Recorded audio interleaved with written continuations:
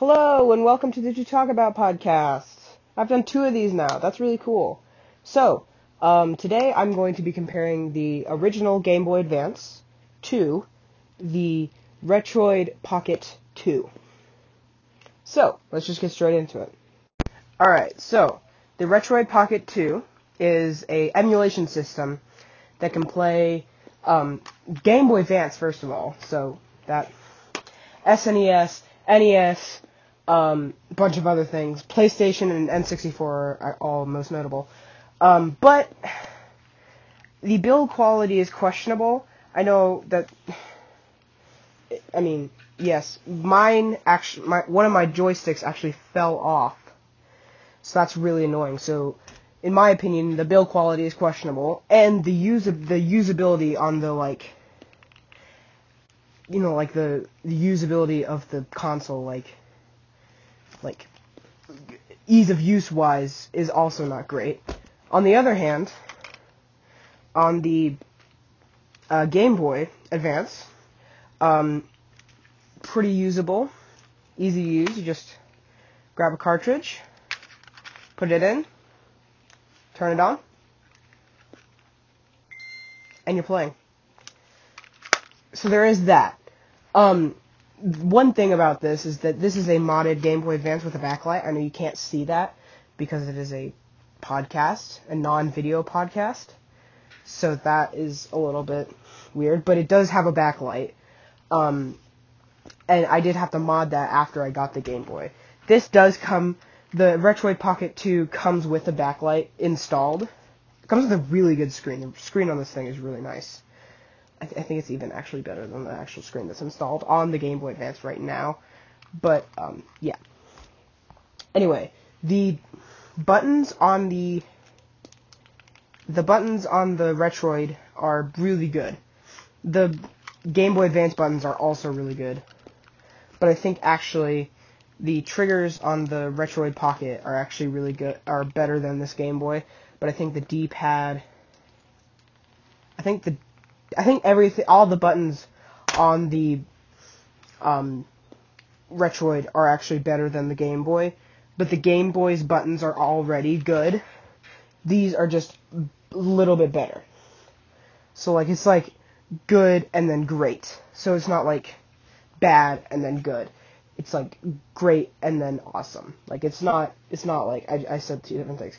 Anyway, portability aspect of it. Obviously, the Game Boy that I have is an SP, so it just folds in like a clamshell, and it is about half as thick or half as long as it, but twice as almost a little bit thicker. So I think this one is better on the portability end of the console. Yeah. So let's just talk about the overall console quality on both of these. Overall. So I think these both have pros and these both have cons. My Game Boy Advance gets more use than my Retroid Pocket, so that says something. The Game Boy Advance it's obviously Nintendo, so it's first party, so you can I guess legally buy games. I don't know. Anyway, Retroid has USB-C. Game Boy Advance has proprietary. It has a proprietary cable. So yeah. And then Retroid does have a headphone jack. Game Boy Advance, unfortunately, does not have a headphone jack. So there is that. I don't have to charge my Game Boy Advance that often. I've had to charge this a ton. So there is that too. Yeah, I think already off the bat, the Game Boy Advance wins. I'm saying this. But more about that, but more in depth. The Retroid has dual speakers. The Game Boy Advance only has one. Yeah, okay. This plays more. This doesn't play as much. But in my opinion, in my experience, the Game Boy Advance has been more easy to use, more fun to use, more usable. It's just been this has been used more than this. So there is that. So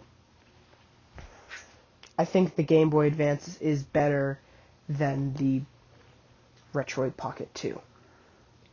Not to say that the Retroid Pocket 2 isn't good. It's not. I mean, okay. In my opinion, it's not. Because one of the joysticks fell off. It's hard to hook up everything. It's hard to get everything running. It's just a hard to use experience in the game. So, I think the Game Boy Advance is better than the Retroid Pocket. Alright, so that was a good episode. I'll see you in the next one. Goodbye.